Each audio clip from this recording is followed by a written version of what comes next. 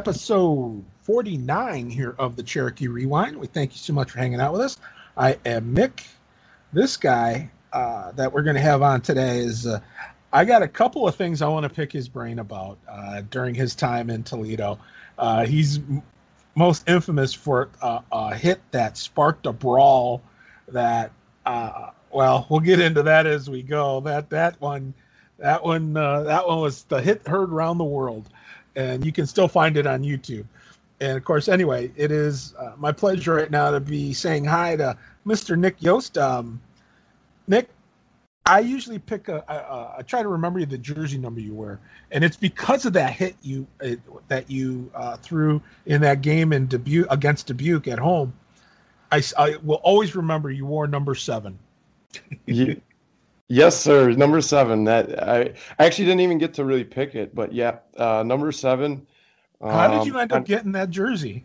It was just one of the few that were available. I always wore 13 or 11, and I don't think the 13 was an option, and I believe somebody else already had 11, so 7 was the next best available number. And for a defenseman going with single digits, it was a good choice. I was going to say, my gosh, most people would that's one of the first numbers taken, regardless.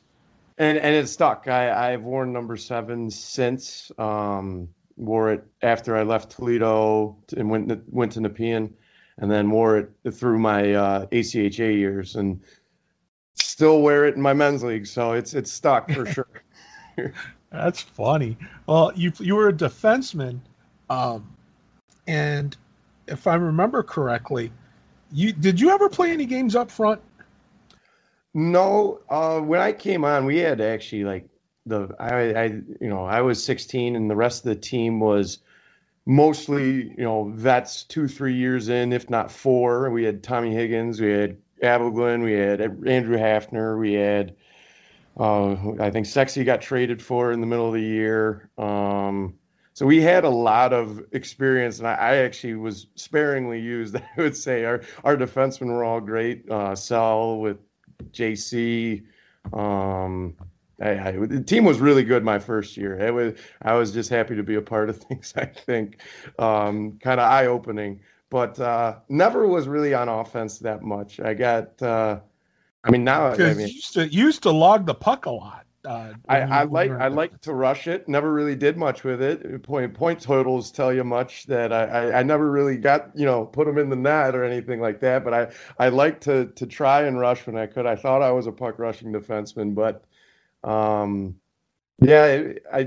tried to play the offensive side of the game. I think some guys would tell you that I wasn't that great at it, but that's what I like to do, and would find myself in the offensive zone, losing the puck in the corner, and then having to back check just with the forwards on the way back. So maybe that's what made you think I was some time on offense. But the other thing too is I think it was because you were a good skater. You had a really obviously if you're going to push the puck up, from the defensive side in transition, you have to be a good skater to be able to do that. And you had a natural skating ability, and I remember that very well. And I think that's why. Maybe that's why I always wondered if you ever had been up front playing any offensive positions or anything. But let's get started here. You're a guy from Michigan. Talk about when you first started skating, when you first picked up the game. I actually didn't really start playing organized hockey probably until I was second grade, so 7 years old. Really got into it. I mean, skating wise, we always did the outdoor rink skating and things like that. And most people, you start on the figure skates, the double runner blades and things like that. But it wasn't until I started, noticing the Red Wings, because we would go to like parties with our parents, and you'd see the Stanley Cup parties and things like that. And that was 97, 98, and that was right when I got into it. But really started actually in just skating outside with my dad, doing some roller hockey stuff in the driveway and in the street hockey leagues, local stuff like that. But organized hockey didn't start for me until I think first or second grade. And it was all driven by Stevie Y and the Wings winning the cup and everything like that. Hmm. So So did you learn to, did you start as a defenseman, or did you just start up front?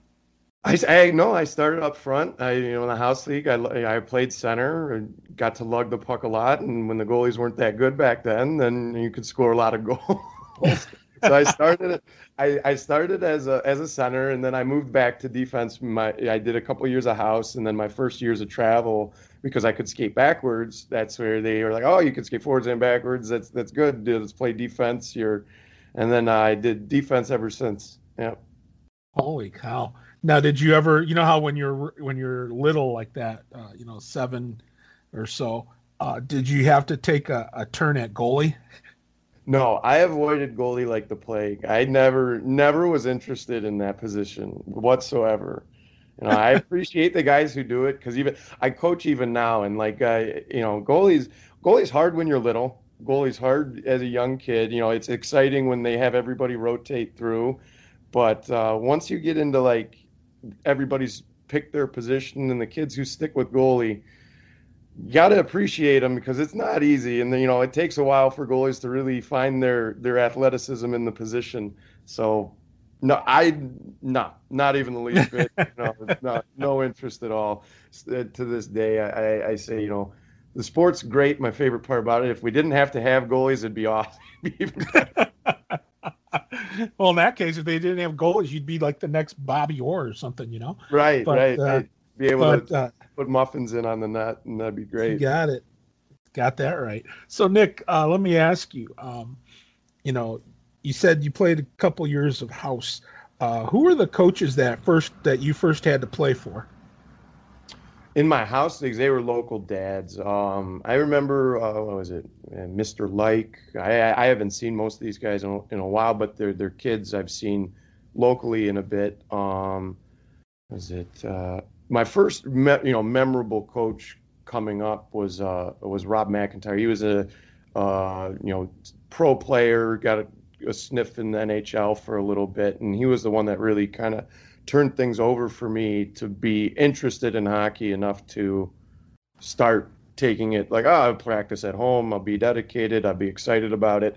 And we had a very good team under him, and we started winning, doing the state championships, stuff like that. So when the team is good, it's easy to get excited, and when the coach is really helping you guys improve and giving you all this information and making you excited about it just from the fact that they're an intense person, and then they bring the kids' intensity up. So that's what I remember from my youth days. And then a lot of memorable coaches since then, if we want to get Well, into some of those. sure. Tell me about this. Um, let's see. So Dougie Lindensmith and I actually played for a coach together for a while. Before our Cherokee days, we had, I think it was 2 years.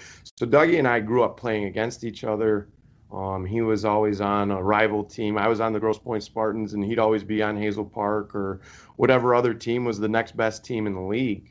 And I distinctly remember playing against him because Dougie was always a goal scorer, always got shadowed when we played him, and then as we got older, we finally made it to the same teams. We played, I think it was 2 years of AAA together for Motor City Chiefs organization.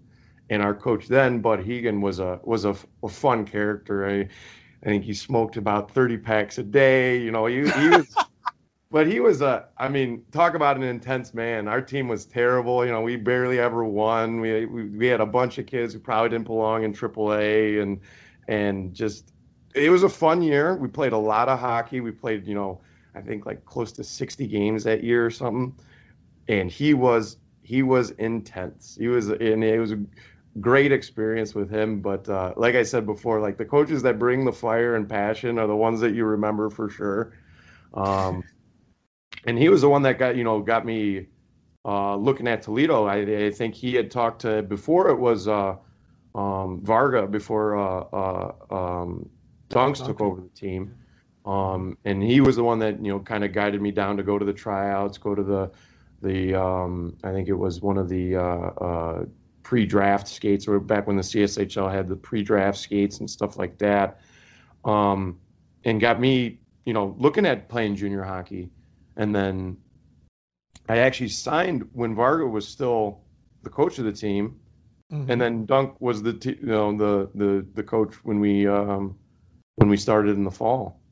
And then, I mean, you want to talk about memories of Dunk, and Dunk was one of my favorite coaches of all time, just from both practice wise, intensity wise, game wise. I mean, it was a great 2 years playing for him.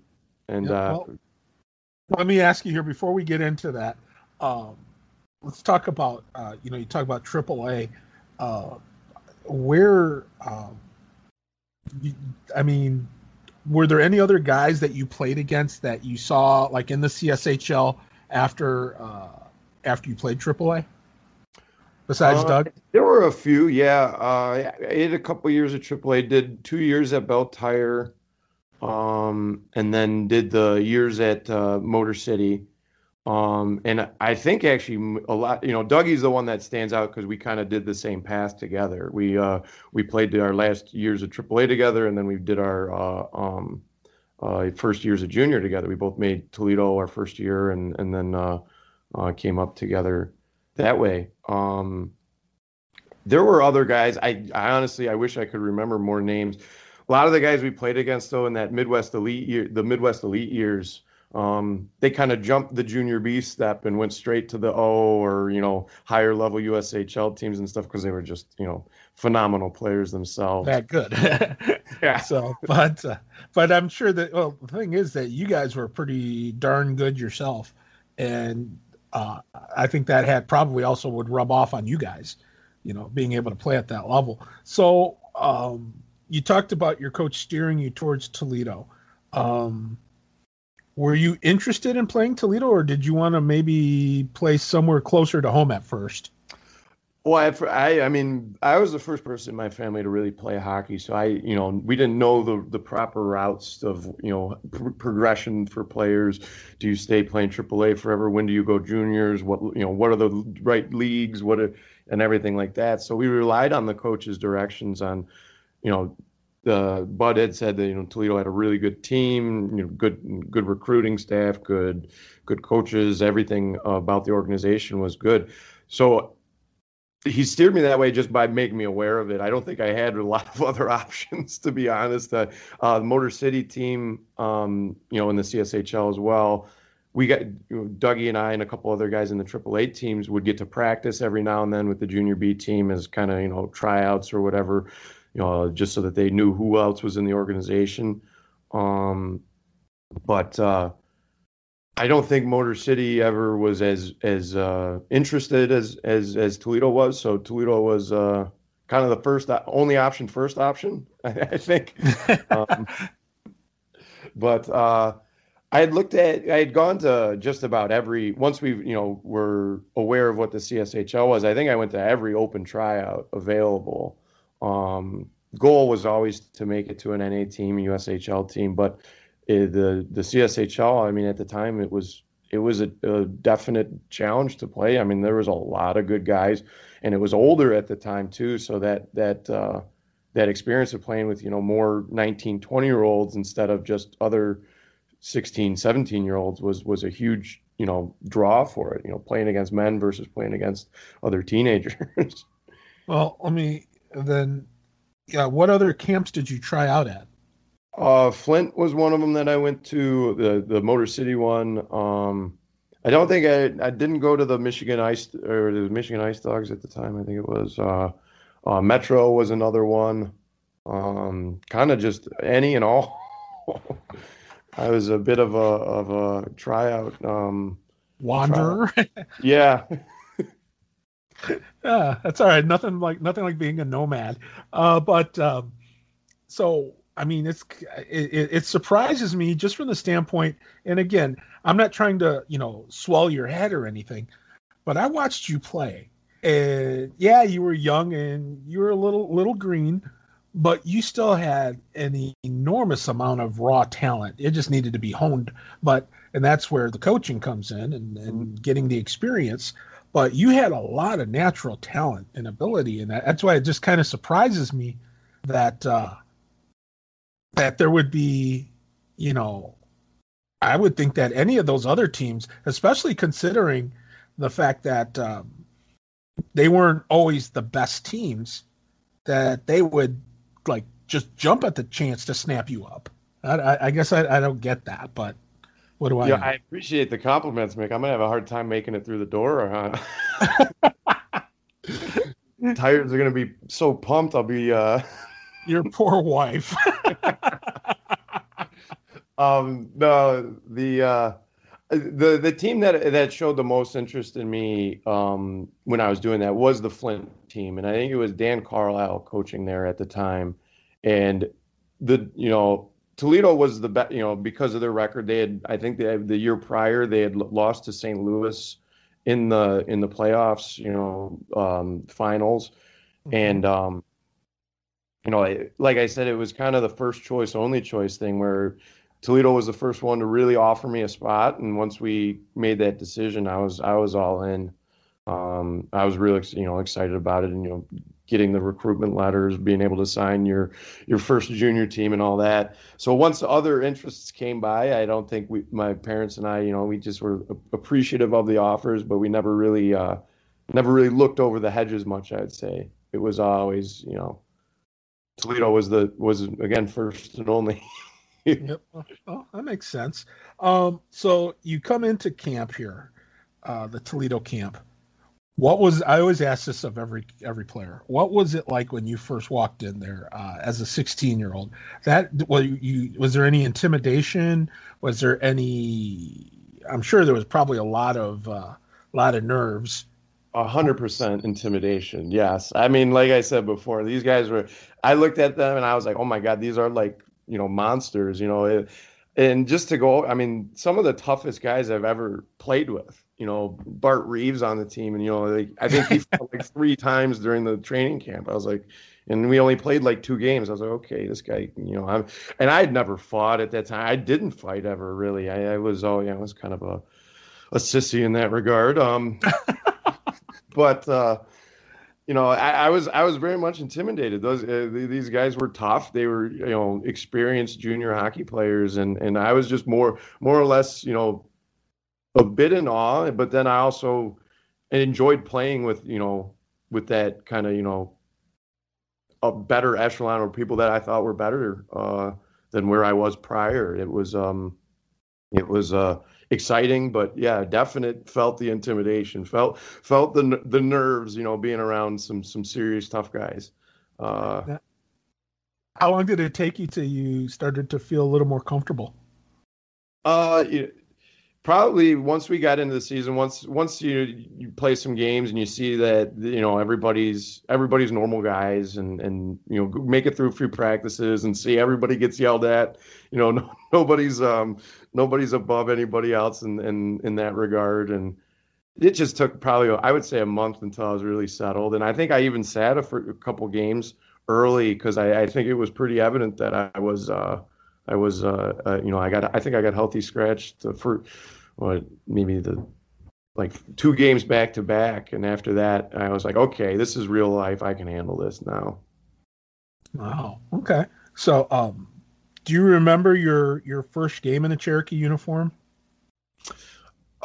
First game, I can't say I do. I remember like a smattering of the early games. There was there was one that I think it was an early game, and I think it was against Metro. And I only remember it because we would do the video sessions after games. Ducks would we had that nice kind of lounge area, and we would do in the locker room, and we would every now and then do the video sessions. And there was a play I had gone up on the rush. I had a good scoring opportunity, and I had not only lost the puck, like just mistakenly lost the puck as I wound up to shoot, but then I proceeded to like fall and basically just like a spread leg, spread eagle, fall down, and it was funny. We watched it in the video, and I just sat there. I'm like embarrassed, but you have to laugh at it because it was just so bad and such a goofy like play, and that's a memorable moment for me of just being like, okay, way to go, idiot, you way to embarrass yourself. Um, but then I just remember the early road trips, I think, in the Michigan ones, because I would have to drive down to Toledo and then bus back up to somewhere that was closer to home. Oh my God, that is hilarious. Why would they make you do that? I I, mean, I don't know if they actually made us. I think it was something that I thought, was the right thing to do. Because I think there were guys who would meet us at the rinks and meet us at the games. But being a young person, a young player on the team, I didn't want to exclude myself from anything, right? You didn't want to give any reason to be an outsider on anything. oh my gosh, that's funny. So now, like, which were you closer to, Motor City or Metro or Michigan? Motor City for sure. Yeah, Motor City was the closest one for us. But Motor City jumped around rinks a lot too, so I can't remember what their final playing place was at the time. Because for a while they were playing out of Canfield, kind of outside of Dearborn. Yeah, they play. That was their main one. I know that they played. Gosh, I can't remember where else they played, but I know they played a couple places and stuff. But Canfield's the one I remember. Oh my gosh, Yeah. that place is interesting. I'll just say that it was interesting. But anyway, probably still got stains of smoke from where your coach. Never mind. Anyway, but I I guess I just find it kind of odd, but that I would think that would probably, well, I guess the upside is that you probably slept good at night after those games, those road games like that, because you're on the road coming down to Toledo an hour plus, and then you got to go 2.5 hours back up to Metro, and then you come back 2.5 hours, and then it's like another hour back up home. So on those games, I think I would go home with my folks. I wouldn't drive back down for the bus or anything like that. But there was always times when it was like, oh geez, bus ride and then drive and at least the best times were the carpools though. I mean, we at least got to drive with each other. Frank Mattiak's dad used to drive us in the Dodge Caravan, I remember, and that was nice and spacious for us. Wow, that's luxury. Yeah, exactly. I mean, you wanted space, right? It didn't matter what the car looked like. You needed a leg room. That's all that mattered. It was a priority. Exactly. Who else did you carpool with besides Maddie? My regular carpool was Jack Goodell. We drove together almost my second year. I think we drove together every day, or if not every practice. We drove together quite frequently. And actually, one of the most memorable drives down was when I was kind of dozed off at the wheel and rear-ended somebody. Oh my God.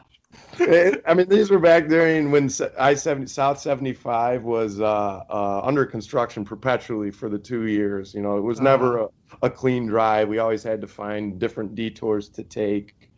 And I was driving my parents' Toyota RAV4, and I remember so distinctly that I just kind of started dozing at the wheel from the monotony of the drive, and Jack, smartly, he was not sleeping, and he saw that I was not coming to a complete stop with the taillights in front of us, and he had pulled the emergency brake, so he saved us a lot of issue. A lot of damage. Being on top of that. Oh my God. I'm trying to picture this and I can't. Goodell, I can picture doing that, pulling the safety brake. That's him.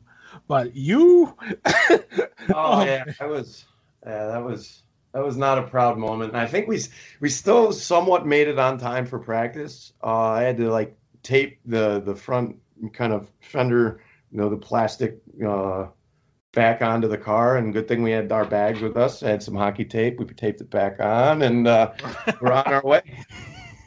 That is funny. Oh my gosh, that is funny. No, I would think that as you went in there like that and stuff,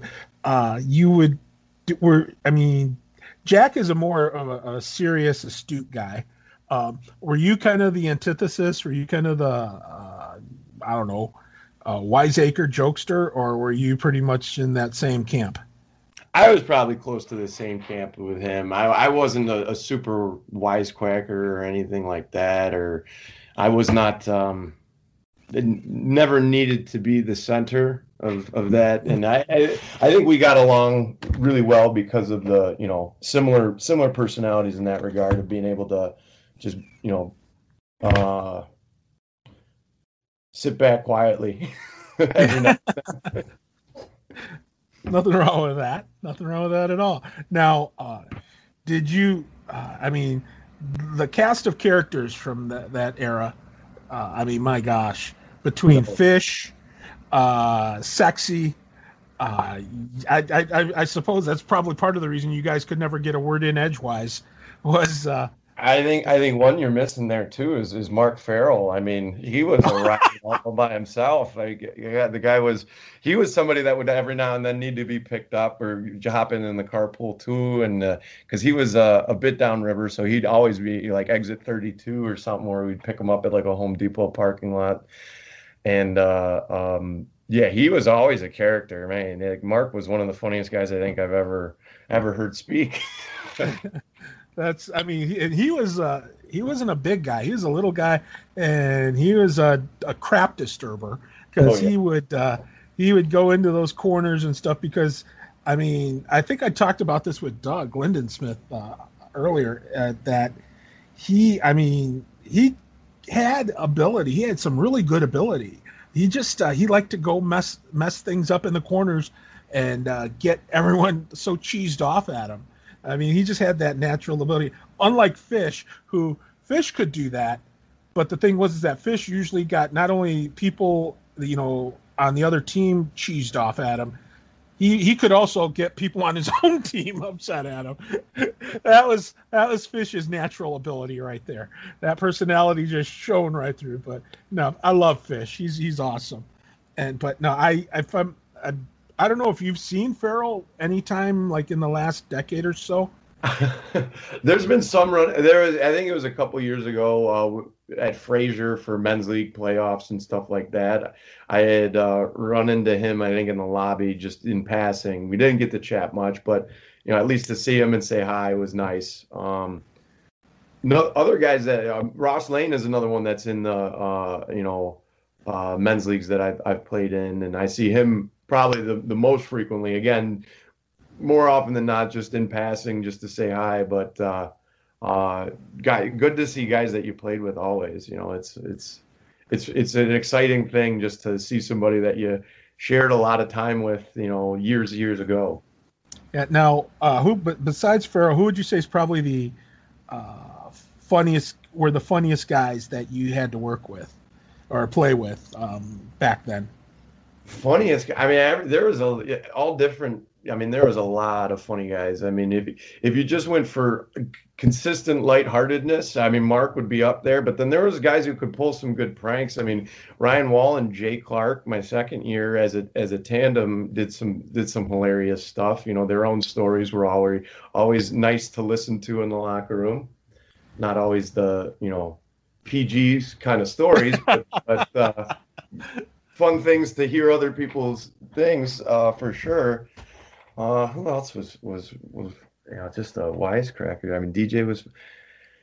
I don't know. It's tough to pick. I think Mark sticks at the top for me is because he just had something to say for just about everything, every situation. He had a story, and every single kind of one-liners he could come up with, and yeah, he was hilarious. And it's funny because you think about it. Your first year, two of the best defensemen that played on that team that were awesome were J.C. Gulch and Ryan Sell. And I think my left leg weighs more than the two of them combined. I mean, those guys weren't the biggest guys, but especially JC, he knew how to get under your skin really well. Him and Sully both. They were an awesome tandem for a 1-2 defenseman. It was actually really great to be able to play behind them and kind of learn just from watching a lot, learn from practicing with them. I mean, just the habits in practice. I remember they had, small things that they would do, and I would try and, mimic at least. They flip the puck to each other in lines and stuff like that. I'd try and get on that. We'd play keep away at the end of practice, and I'd make sure that they played dunk, would jump in. But we made small, or at least I made small imitations of what they did because they were so good. I mean, JC logged so many minutes when we played. He was, phenomenal shape. I mean, he never got tired. He was always one of the fastest, always. So that was, it was something to emulate as a younger player on the team for sure. And same with Sully. And Sully was like possibly, nicest between Sell and Andrew Helt, two good buddies, but like two of the nicest people in the world. You want to talk about like just quality, good people who, do just about anything for you. Yeah, and it's funny because they were both. I mean, it's almost like you play hockey, because I mean, Helty couldn't even spell the word mad or angry. He just that just isn't in his makeup. Andrew Helt is to this day probably, even then, never mind now when you grow up and you mature and everything else, but he was always probably one of the most well-mannered people, one of the most well-mannered players I ever saw on a Cherokee roster. And that's not putting any slight on anyone else. I'm just saying that's how nice he was. It was like he was almost too nice, but that's just because he had a good upbringing. So good for, so you can't fault him for that. And same thing with Sully. And of course, now Sully, he was also, I mean, he was a little taller than Farrell, but not much. But he was just a skinny guy, and I mean I absolutely loved him. His parents, his dad was hilarious. His mom, God bless her soul, she was just the funniest person, and loved talking to them when you'd be out in the lobby or before or after a game. They were so much fun. And Sully was just he just cracks me up, and so I, it's funny though. But you go from those guys like him and JC, and then the next year you've got a man beast in Ryan Wall. You've got your captain Jack Goodell, who's no skinny or little guy, I should say. He's no short guy, but still the difference. I mean, it's funny. You played 2 years, and yet you had, as a rookie, you had a couple of really good guys to look up to, and then in your second year, you had a couple of other beasts that you. I mean, Goodell was he was another one that could get under your skin, annoy you, and get you ticked off. And then of course Ryan Wall. Well, if his picture isn't in a post office, I'd be surprised. But yeah, you mentioned it perfectly. Is that 2 years, two very different looking decors coming out of it. I think Sexsmith and I were the only two carryovers from one year to the next. We had, I think the first year it was JC Sell. I think who else did we have? Trevor Sims. And then Sexsmith, myself, and Zach Taylor was on the team then for a bit, and I think Timmy Werner got traded down to us from Michigan Ice Dogs, and then the next year, completely different looking decor. We got Ryan Wall, who could fight four guys at once. Sexsmith, who's he could still fight four guys at once if he wanted to too, and then Goody came in. And I got to be paired with Mike Sisk. I mean, that's another one. Oh, good old Siski, man. He always, and of course he had that patch of facial hair. Yeah. God, cat lick your face, but Siski's awesome. I get a kick out of it. I talk to him every once in a while because he works in the golfing industry, and so I talk. We do a radio show locally here on the weekends, and every now and then I'll get on the horn with them to do interviews and stuff for talking about some of the different places that he's been working, as far as for golf courses and stuff. But so he's a good guy, and I got to get him on here soon. But anyway, so what was it like for you in terms of transitioning from year one to year two?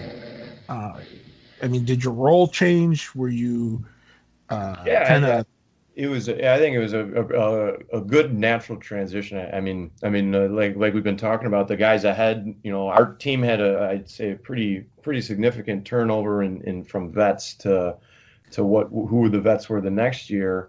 First year, guys either aged out, moved on. I think three guys went up to the Ice Diggers, J.C. Sell and Pillmore. So that three of your impact players gone, and that left a lot of holes. And I think, I hope looking back, I thought we did a pretty good job of stepping up into those open holes. Got to be a 1-2 defenseman instead of the 5-6, which was nice.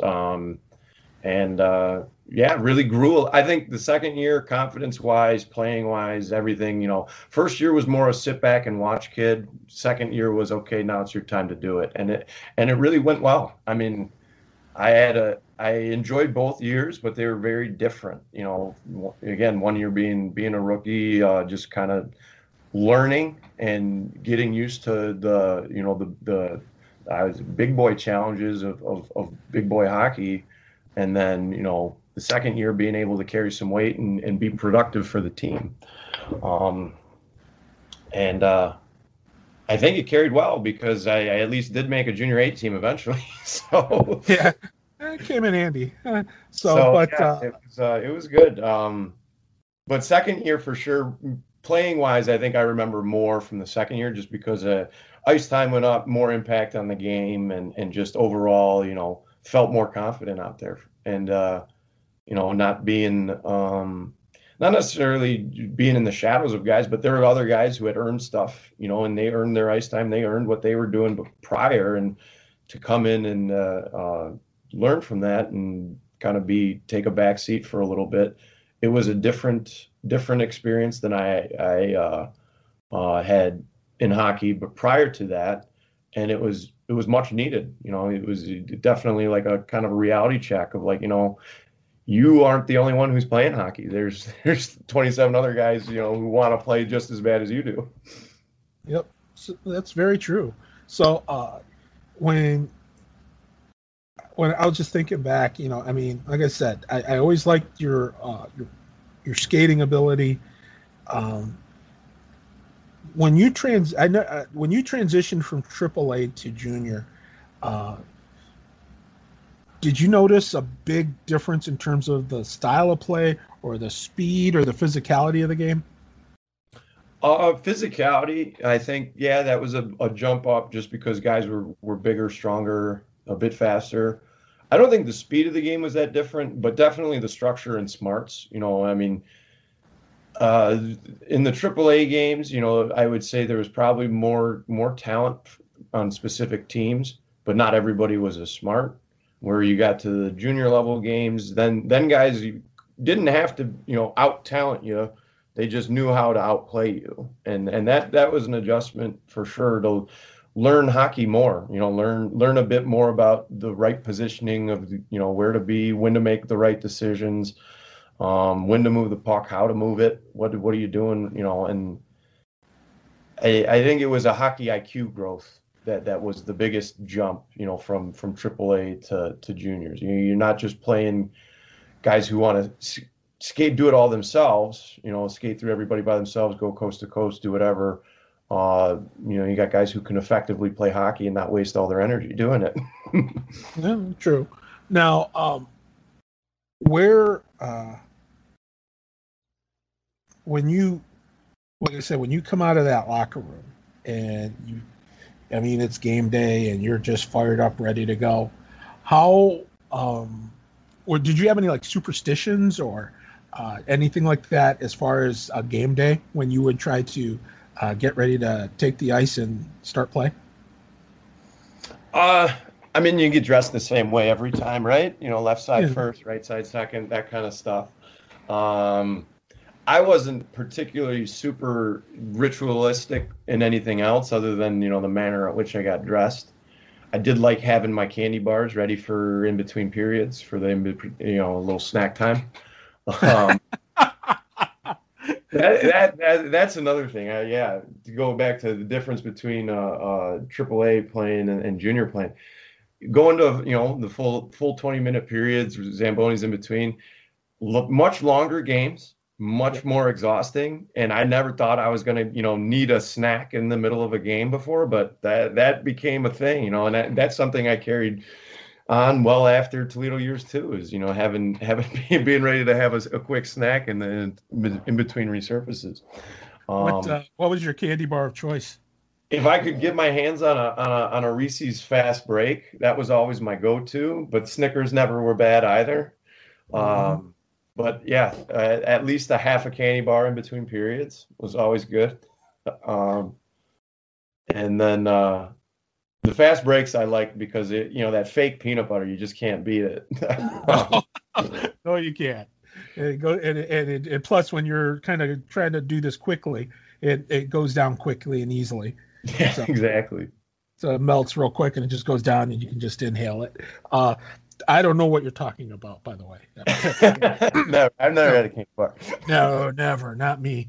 I think I weighed more at birth than you do now. But anyway, no. But anyhow, so now, I mean, as far as did you have a pregame meal ritual at all, or a lot of guys talk about either pasta or chicken or something. Yeah, I wish I did. Looking back, I probably could have done things better that way to prepare myself better. Didn't start doing that till I moved on to my junior A years. But there are definitely things that I learned that didn't sit well before games and stayed away from. But no, I wasn't a big meal prepper or I have to eat this and do this way. Kind of just had to, like I said, the getting dressed in the same order and just more or less being on time, being able to go through everything, not feeling rushed before games, I think was always my the best I felt was not having to feel rushed. I didn't like having to feel like in a panic before going out on the ice, because there's that's just the worst thing to feel, is that kind of anxiety going out. I didn't do everything that I need to do to get ready or anything like that. Yeah. Okay. So you're in Toledo, and we've ducked it for as long as we can. Now, now let's take it head on. The hit. The hit. It's Toledo versus Dubuque at the Ice House, and the face-off is at the Dubuque blue line, or not. That's after. But right. Actually, the hit actually takes place right outside the Dubuque blue line. Yeah, right? I remember the exact strides that I took off the bench. I mean, it was like minutes left in the third. We were down, I think 5-2 at the time. I think it was our second game against Dubuque already that weekend, so it was already a series weekend. And kind of end of the game shift. It was basically a meaningless shift. I think we had done what we could to score, and so now it was okay. Let's roll lines again. And first shift I had in probably a few minutes, and so being ready to get back out, I was like, okay, I'm ready to go. And just a couple strides off the bench, and I see it was one of the smaller guys on Dubuque, and I think he just had his head down through the blue line, got like a semi buddy pass, and then didn't ever look up afterwards. And I just kept skating forward instead of pivoting back and gapping up to it. I just was like, I'll just go up and kind of pinch on this play and hit him. And I watched the film a million times. I loved your commentary on it, Mick. Had my back the whole way. You're the man.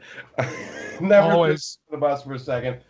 That it was a shoulder to center chest, but definitely was contact between our legs, but initiated at our chest level. My arms were down. Obviously, they thought it was a dirty hit, knee on knee, and again, this was my first year, so I had no idea how to anticipate what happened afterwards.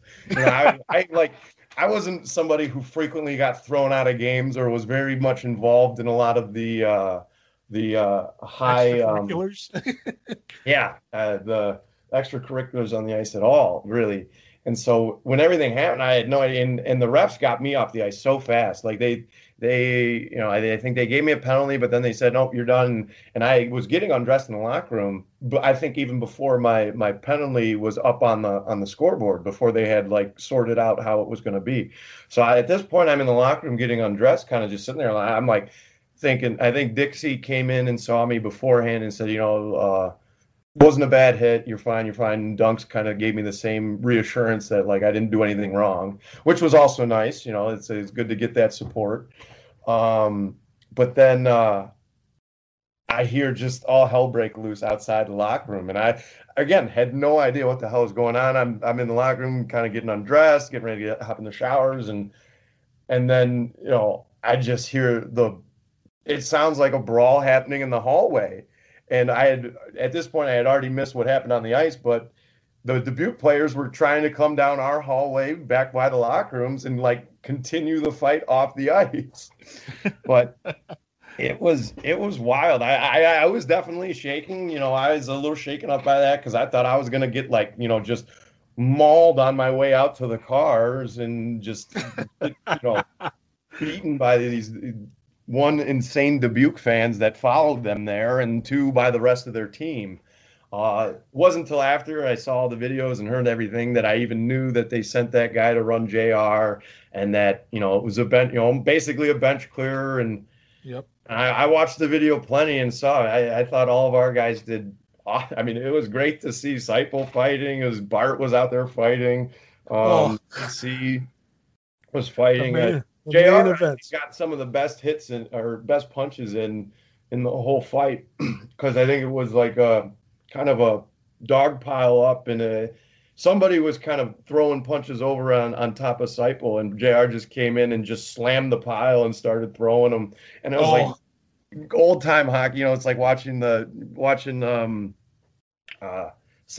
or something. It's like, holy smokes, I can't believe this is real, and this was in the game that I was in. Well, what the funny part is that we were looking for you in the penalty box. You weren't in the penalty box, and of course the bench was a mess. So we didn't. Yeah. So we're like, and then they had so many penalties to put up, they didn't have yours up there because they didn't have any space. Like my penalty never even got registered. Yeah, it didn't. So essentially, you could have just went back out there. Back out in the game, yeah. I think it was a safe call, to not go back out there. I think I would have ended up with a limb missing at the end of that.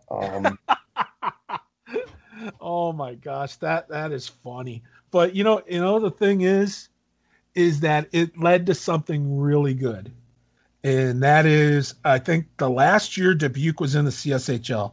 I mean, because they beat us every time they played us, except the last year at home. We beat them. We swept them at the Ice House. That's awesome. And that never happened before. And I don't think there are too many teams that ever happened to at all. I don't even think St. Louis did it. And it was just one of those things where, man, that was probably, outside of championships and things like that, one of my proudest moments. Besides, you did a great job calling it. You did a great job calling the fight. Because, matter of fact, I think it was me and I think it might have been Toby Hafner. I think it was me and Toby, because Rue was playing. Yeah. And so I think it was me and Toby. We were doing it for the BCSN, the television station, and it was me and Toby sitting up there, and of course he's going, "This is just gong show hockey," and I am like laughing. I'm just laughing, trying not to let it go over the air, and he's just sitting there going on and on and on about it and stuff. But I just thought it was hysterical. But yeah, I thought we were going to have like a squadron of cops come out there and have to bust things up. But we looked for you and couldn't find. So I'm like, he didn't get anything. There's nothing up on the board for him. They didn't announce it when they PA announced all the penalties. You never came up. I think you even said it in the calling. Like they didn't even initially blow the play dead for a penalty. It was because he Nope. wasn't getting up, right? Yeah, that Yep. was. And then they went on the attack and trying to jump you. Oh God, That yeah, because I mean, seriously, you went with your shoulder square, you straight up, right in his chest, and you know, knees being what they are, whatever. But it wasn't like if you would have made contact with his knee first, then we got something to talk about. right. But that wasn't it. You lined them up and you blew them up, and they can't. You know, you can try and put all the lipstick you want on a pig, but it's still a pig. Okay, this was a clean hit, hands down. He got lit up, and that's it. You know, I mean, and of course it sparked the rest of everything else, but still, and yeah, Jr. jacking that kid in the jaw. Oh Oh yeah, my God, that was a thing of beauty. That was just a thing of beauty. And Seipel, dude, you talk about a really nice guy. That's that yeah. That's that that another upstanding, nice guy that would do anything for you. Yep, Austin Seipel. Now I say that with this caveat. Don't ever get in a fight with him because he will destroy you. I mean, that kid, he is all muscle and bones, and is one of the most soft-spoken guys you'll ever come across. He works where I work, and and I've run into him from time to time. And anyway, and like I said, most soft-spoken, kind-hearted guy you ever want to meet. But dude, that guy can throw bombs with those fists. You hear me? Bombs. And just one tough hombre. But he is. I mean, again, that was probably, as far as fights go, that's probably one of the most satisfying events that I saw with the Cherokee. Because I mean, we couldn't win on the scoreboard. That wasn't our day that day, but we won it in the back alley. So, and it turned things around because we played teams better. I think it kind of took the apprehension. I won't say fear. I'd say apprehension about taking chances and doing things the right way and being more aggressive in the way that we played. And it led to, like I say, the next season we ended up sweeping them at home, and that was something I don't think and you know the way they was like, you know, you don't show us up, we're going to show you up. Right. Yeah. And so when that happened, like I said, it was just very, very satisfying. So, but now, was there any kind of target on your back after all of that went down? I don't think so. I mean, I never had to fight anybody because of it. I think when we played in Dubuque the next time, I think Dunks did it on purpose. He started me so that I could be, you know, go out for the national anthem and you know, be announced. But other than that, I don't think there was much that they did to me in terms of retribution. I think it ended, you know, really with I can't remember the guy's name that ran JR, but that guy was nuts. You know, That kid was their you know, goon. yeah, kind of Kid was, ended there. So I didn't have to deal with much of a target on my back or anything than the following year. No, no, he got suspended for the season that year, I think. I believe he did. Yeah, for running JR. So, but again, but JR with the leapfrog, that was great. Yeah, that was, Love that. That was hilarious. But so you play a couple seasons in Toledo. What led you to end up becoming an Nepean Raider? so I would attribute that again to, you know, coaches leading me in the direction. Dunks coached the CSHL. I think it was like the under 18 Toronto Prospects team, and he brought a few of us with him, you know, from our team. I think it was me. I think it was Dougie. It may have been Boehner and Bubba too, Bubba Colt and Brent Bain. If I remember correctly, I may be misremembering that, but I think it was that. No, I think you're right. You're right. And we went up to the Toronto Prospects tournament, and the coach in Nepean had approached me there. He said, he watched our games, and the reason why he was watching our games was because he was teammates with Dunk on the BGSU 1984 national championship team. So Duncan knew him, and it turned out to be Gary Galley, and he had his own illustrious NHL career.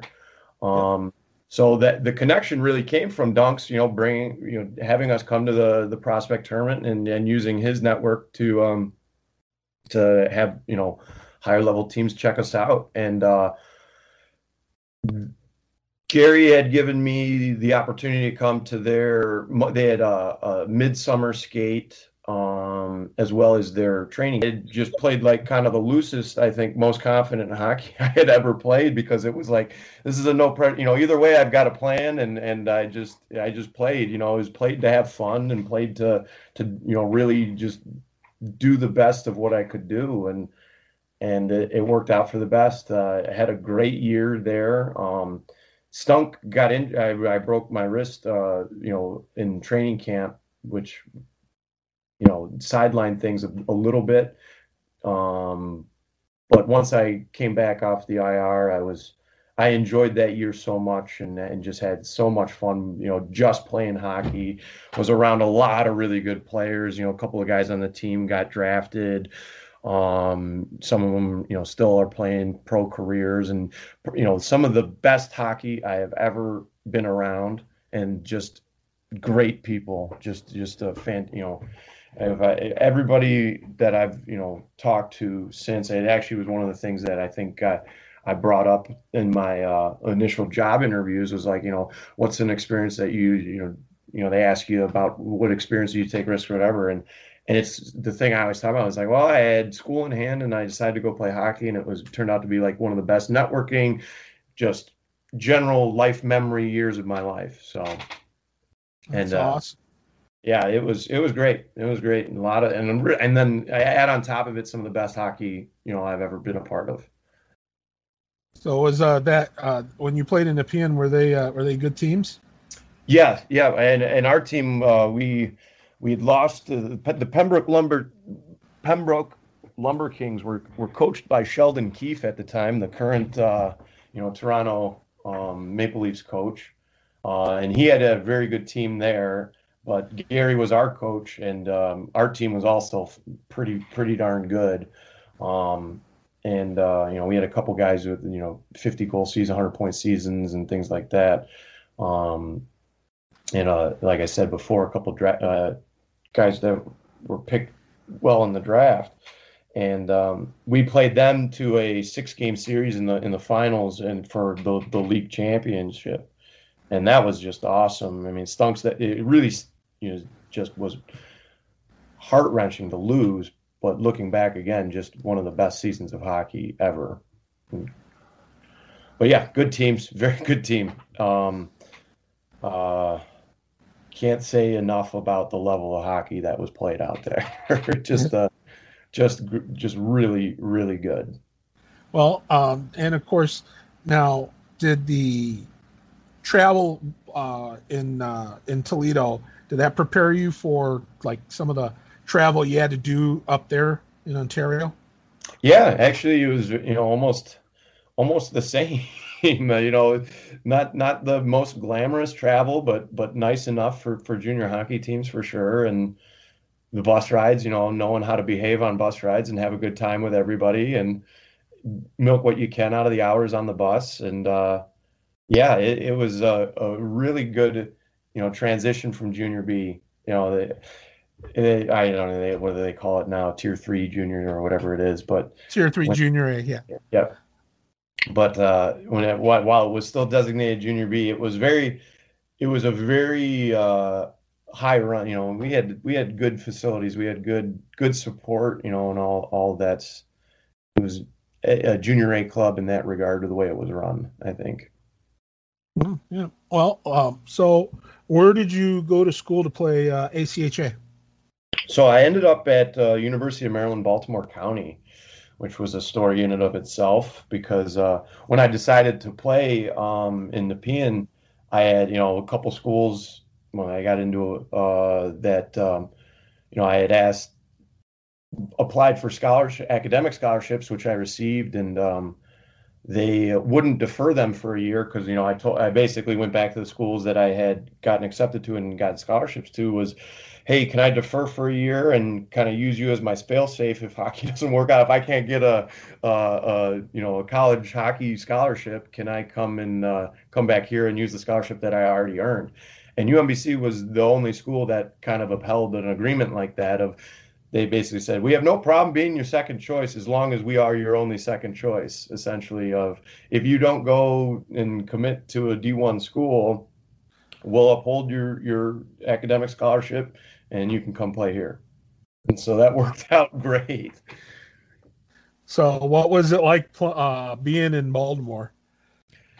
It was East Coast is different for sure, right? I mean, East Coast is Yeah. different in everything.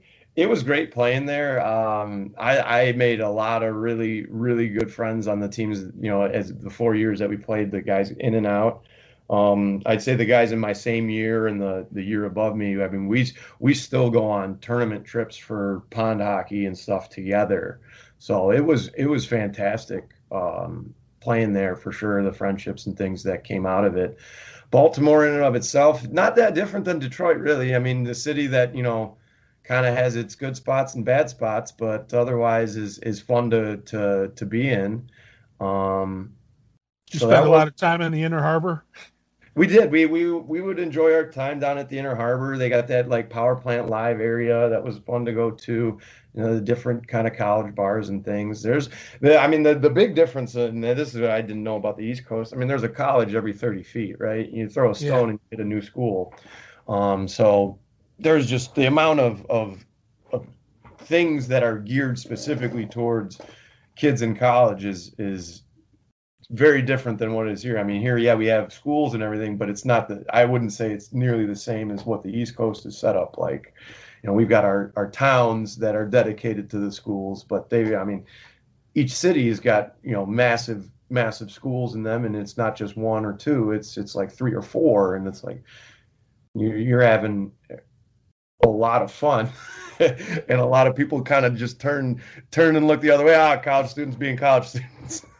Oh Lord, that's funny. Now, did you pretty much have the same role playing in Baltimore that you did when you were in the PN or Toledo? I think I mean, not to toot my own horn, but I did get a lot of respect out there because I was an out of state player from a hockey hot market, and then I just came off my year of playing juniors, so we had good players, don't get me wrong, but I was in a top driver's seat there for sure. I got to be the captain. I got won multiple league best defenseman awards. I got to be an All-American a few times. So I definitely got to be a big fish in a smaller pond out there. Wow. Um, so So it was go fun ahead. being able to be one of the dominant people for instead of just being one of the many faces, being one to dominate was nice. Well, what teams did you play when you were out there? So we actually played Helty a couple times in like our regionals because he went to Miami of Ohio and played. But our regular season games were our regular season teams were like TCNJ, so Tech College in New Jersey. We would play was it Marist? We would play a lot of New Jersey-based teams, New Jersey and Pennsylvania, Penn State before they made the jump to Division One. Um, what is it? What else? Temple was a big rival for us because our coach was the Temple's coach, and they came, and then he came over to us, so we kind of had that like little animosity there. Rowan University, like I said, mostly based out of like Philly and New Jersey was kind of our regular season games. Every now and then we made it up to Princeton for games. We'd go up to NYU. So all up and down the East Coast, but it's mostly based out of that little tri-state area Oh, of it's not too bad. yeah. Yes. Okay.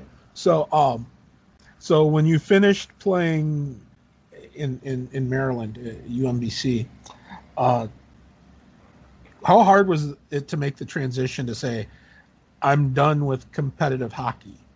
I Uh, haven't even made that transition yet. I'm coaching now. So as soon as I got back, I started when I finished school. I started working at Ford, working as a transmission design engineer, and that's in and of itself a whole nother walk of life. Kind of going to the corporate world was an adjustment, but to keep myself occupied on the hockey front, I started coaching youth hockey around here for our local Grosse Pointe teams, and then as well as in Fraser, and kind of jumped around. Right now, I'm actually, and I was going to say, I'm running out of time here because I got a 2:15 game I got to jump to. With COVID, we oh, get don't worry, we're going to be done. no, but the boys that I coach now are their 2008 birth year, and they're just a mid-level travel team. So I very much stick with the game and haven't let go of it quite yet. Coaching's now my second calling with hockey. Do you see yourself trying to coach at higher levels? No, I doubt it. I just enjoy being able to get on the ice and kind of have fun with the kids and I mean I look back and say I've had some of the best coaches available, everywhere I've played. Going from Gary to Dunks to all the way down to my minor hockey coaches, and they taught me a lot. And I just hope I can translate some of the stuff that I learned, to the next group of hockey players and still be able to kind of enjoy being around the rink myself, get my own enjoyment out of it, but be able to pass some of it on too. Well, Um, that's fair enough. Well, I'll tell you what, before we go, two things. One, um, what advice would you give to if you were uh, knowing what you know from going through what you went through, if you were in a locker room with a current Cherokee team, what advice would you give to them? I think the best advice, a couple different layers of advice I would give. One is, you spend, and this was something actually I remember from Frank Madiak's dad telling us this. I can't remember, but you spend the first half of your life doing stuff for other people so that the second half you can cash in on some of it and people start doing stuff for you. So don't be, the first piece of advice is don't be afraid of doing things for others for a while without seeing any return on it. It's banking it for future, I think. The second layer specifically to hockey would be, be patient with the process, enjoy the process, learning, development, everything that comes along with it. Enjoy it while you're in it, because if you sit there as a sourpuss or not really appreciate it for what it is, you'll look back and feel like you missed out on a lot. Um, and the staying patient with the process. I mean, it takes time to get good. It takes time to practice. You got to get your repetitions and all that. But then as well, don't get frustrated with if things aren't going your way. I mean, you'll look back and say, what, things weren't going my way for a lot of other reasons than what I can immediately see right now. So be patient, and then if you stick with it and stick with the determination, good things will fall your way. And I said, okay, last thing. A lot of different folks from different eras, fans, whatever, tune into this. Um, what do you want to say to Cherokee Nation? Uh, I I don't know. I that's a tough. I would say I loved my years as a Cherokee. I hope everybody else has the same kind of fond memories of being part of the organization. Although I'm not around or involved in it as much as others may be, or even with a lot of the alumni or whoever else is doing whatever level of involvement they have. Even those of us who don't have the most involvement still appreciate the organization. I check in on it. I like to see how it's doing at all different levels. And once part of the nation, always part of the nation, I guess. So I, Yeah. I love what's going on with it now. I think the youth program's done a really good job. It's respected up here in Michigan. We know the Cherokee youth teams, and I think it's a proud point of my own past history, and I hope everybody else looks at it the same. Can't ask for better than that. Well, Nick, I appreciate the time, my friend. Uh, I look forward to a day when all this, when we get back to something resembling normal, we can have some fun and maybe get together for an alumni game or at least a reunion just to hang out, watch the current Cherokee play, and have a couple pops and tell some tall tales. Oh yeah, that would be, that day can't come soon enough. Amen to that, brother. Amen to that. Well, that's going to do it here for episode 49 here of the Cherokee Rewind. We thank you so much for hanging